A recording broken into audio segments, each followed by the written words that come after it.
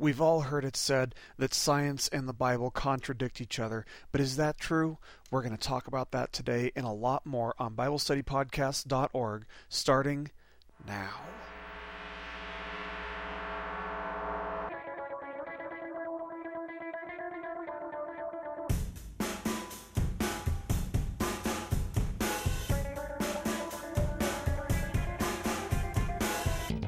Hello and welcome once again, everybody, to BibleStudyPodcast.org. Today is Wednesday, September the 5th, and of course it is a joy, it is a blessing to have you here with us today, and we thank you so much for listening in. I truly do consider it a blessing to have you with us today, so thank you. Of course, I hope you guys are having a great week. Of course, we had a long weekend, which was really nice. Makes this week actually go by a little bit faster. And that's always a good thing, especially when you're totally racking your brain trying to get back into the swing of things for school. So praise the Lord for 3-day weekends. But anyway, before we get started, I do have a couple announcements. First of all, I want to direct you guys over to the podcast that I did called Evolution, 5 Reasons I Reject It. I've got a little bit of a dialogue going on there with an atheist who thinks that, I'm totally off my rocker and totally out of line. And, we're just kind of trying to have an intellectual discussion about whether or not my points for rejecting evolution are valid and whether his points for rejecting the existence of God are valid. So I do want to encourage you to go to BibleStudyPodcast.org and check out the dialogue we've got going on in that post. Of course, if you just go to BibleStudyPodcast.org, on the right-hand side, you'll see a link to Apologetics and Current Issues. Just click on that and scroll down until you find that one. And hopefully that'll be interesting for all of you. Also, I want to remind you that next week we're doing our questions and answers. So if you have any questions pertaining to God, theology, Jesus, the Bible, whatever, go ahead and send those questions over to me at Cleanslate.Ministries at hotmail.com, or if you just go to BibleStudyPodcasts.org, of course there's a contact button at the top. You can just click that and you can shoot an email over to me, and I'll be happy to answer as many questions as I possibly can. Usually I can get 3 or 4 questions knocked out of the way in our question and answer podcast. So if you have anything that you want an answer to, go ahead and send that over to me. But without any further ado, let's go ahead and get started today. We're going to be talking about whether science contradicts what the Bible has to say. Are they compatible with each other? But let's start this with a word of prayer. Father God, we are humbled as we come into your presence today. And some of us might be seeking answers. Some of us might just be seeking ways to respond to critics who don't believe that your word is true. So, Lord, we know that your word is true. Help us to use this information that you're going to teach us today to glorify you and to reach the world around us for you, Lord. We love you. We give this time to you. In Jesus' name, amen. Now, this is a subject that I really think is necessary for us to discuss and learn about because one of the first objections that we get out of the mouths of non-believers is that science and the Bible are incompatible. They don't work. Some critics, if not many, but at least some, will go so far as to even assert that science contradicts the Bible. And if that's true, that kind of gives us a difficulty for reaching them. It's an obstacle in us reaching them. So thus the reason for rejecting the Bible is that, we can quote unquote know science empirically, but we can't do the same with the Bible. And of course, if you ask them for a passage in Scripture which demonstrates that the Bible is unscientific, they usually can't do so. And if they do, it's usually something that they haven't understood in the Bible. But, there is a presupposition in the statement that we can know science empirically, but we can't do the same with the Bible. There's a presupposition there that we have to address. Can we really know science empirically?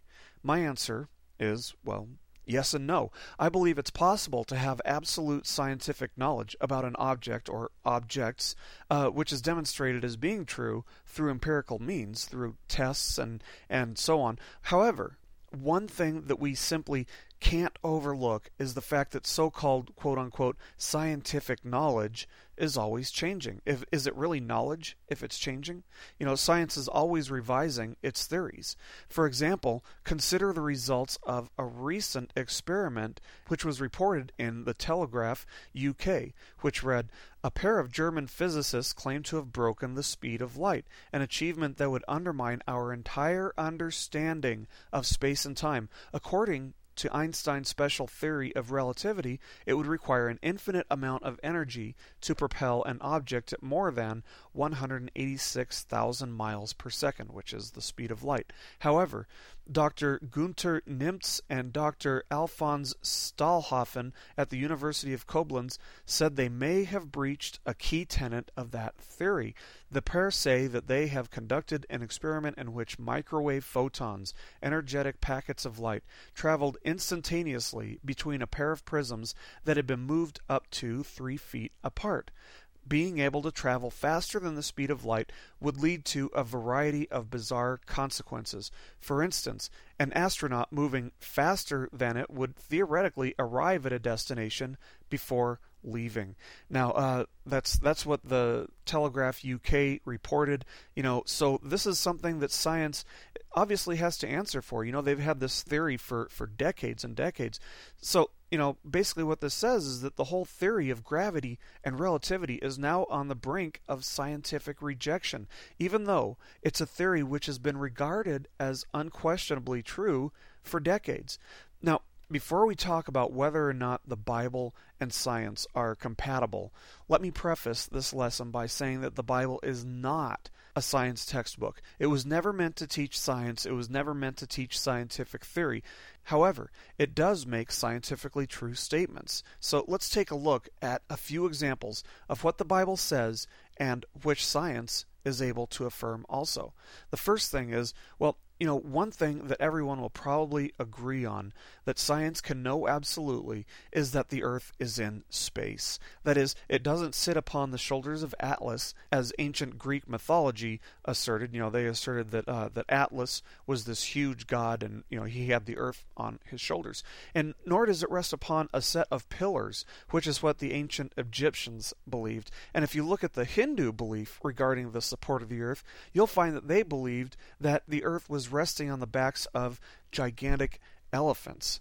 Now, why elephants of all things? Who knows? I probably would have picked a rhinoceros or maybe a lion or something like that. But, that's what the Hindus believed, is that the Earth was sitting on the backs of gigantic elephants.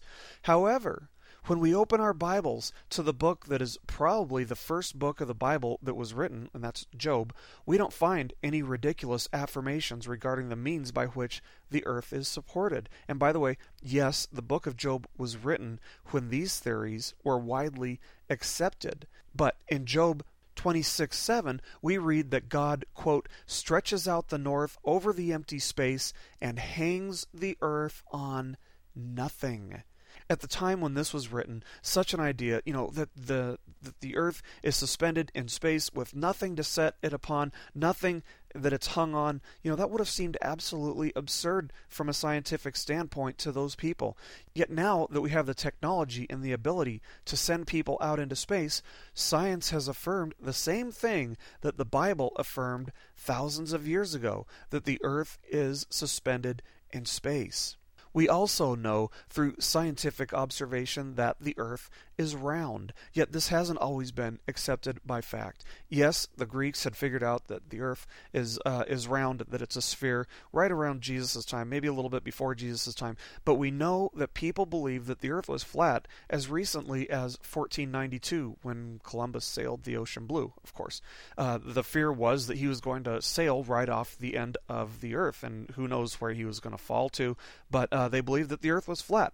But long before it was scientifically accepted that the earth was spherical in shape, the Bible had something to say about the shape of the earth. First of all, we read in Job 26:10 that He, God, has inscribed a circle on the surface of the waters at the boundary of light and darkness.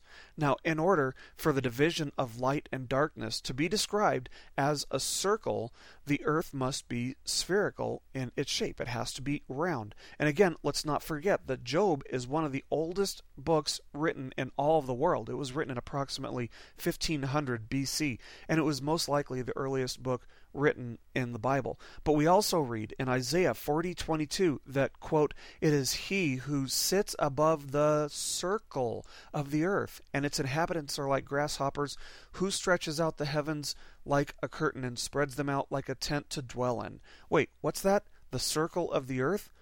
Obviously, Isaiah, under the inspiration of the Holy Spirit, was affirming the same truth that Job was affirming, that the earth is circular, it's a sphere, and Isaiah was written in approximately 730 BC. Now, this all might not seem too impressive, but we need to remember that it wasn't until approximately 500 BC that Pythagoras theorized that the earth was round. He was an astronomer who theorized that the earth was round. So 1,000 years before Pythagoras realized that the earth was round, it was written in Scripture that the earth is round. We also know that Jesus taught in Luke chapter 17 verses 34 through 36 that when he returns, some will be taken as they sleep, which would indicate a nighttime return, and some would be taken as they work in the field, which would indicate a daytime return. Well, how can his second coming be in the flash of an eye, and at the same time, he's returning at a time that's both daytime and nighttime? Well, simple. At all times, half of the earth is dark and half of the earth is light because it's facing the sun. So the Bible does affirm that the earth is round. The Bible also affirms that there are too many stars in the sky for a person to count. Now, the Bible doesn't make a distinction between planets and stars, but, I'm okay with that since, if you think about it, we really don't make that distinction either in our everyday language. The average person doesn't say, look at all the planets in the sky. No, it's more common to say, look at the stars in the sky. And we still call, meteors falling to Earth, we still call those falling stars. So why are scientists always discovering new planets and stars? Because there are more planets and more stars out there than we could possibly count. But an astronomer named Hipparchus believed that he had counted the total number of stars in the sky. In year 150 BC, that's 150 years before Christ, he concluded that there were exactly 1,022 stars in the sky. And of course, then Ptolemy came along and rejected Hipparchus, and that's because he, Ptolemy, had counted 1,056 stars in the sky. How ridiculous for Hipparchus to conclude that there are 1,022. But then we read in Jeremiah 33:22, which was written way before the time of either one of these guys, Hipparchus or Ptolemy, and we read in Jeremiah 33:22, quote, "I will make the descendants of David my servant and the Levites who minister before me as countless as the stars of the sky and as measureless as the sand on the seashore." If only Hipparchus and Ptolemy had read Jeremiah, maybe they would have exhausted their genius on something more worthwhile than trying to count the stars.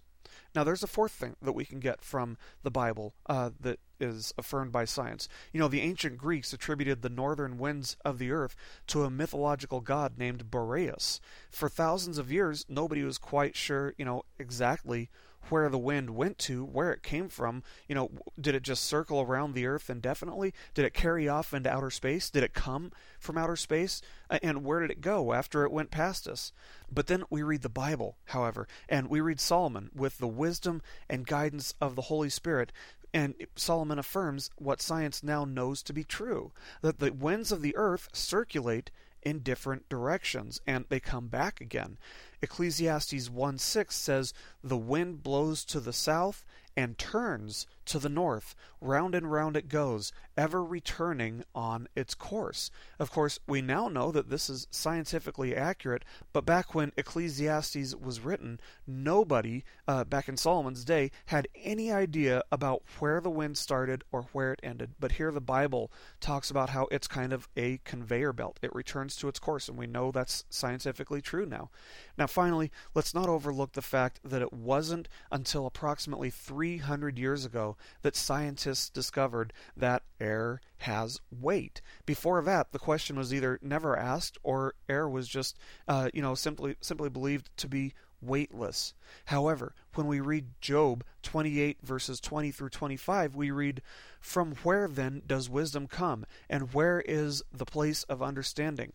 God understands the way to it, and he knows its place, for he looks to the ends of the earth and sees everything under the heavens. When he gave the wind its weight, and apportioned the waters by measure." So the Bible declared that air has weight over 3,000 years before science came to the same conclusion. We can put our faith in the Bible because unlike science, the Bible never changes. It remains true forever because it's the Word of God. Let's go ahead and end this with a word of prayer. Heavenly Father, it is just so awesome to know that before science came to all of these conclusions, Lord, you told us these things ages ago.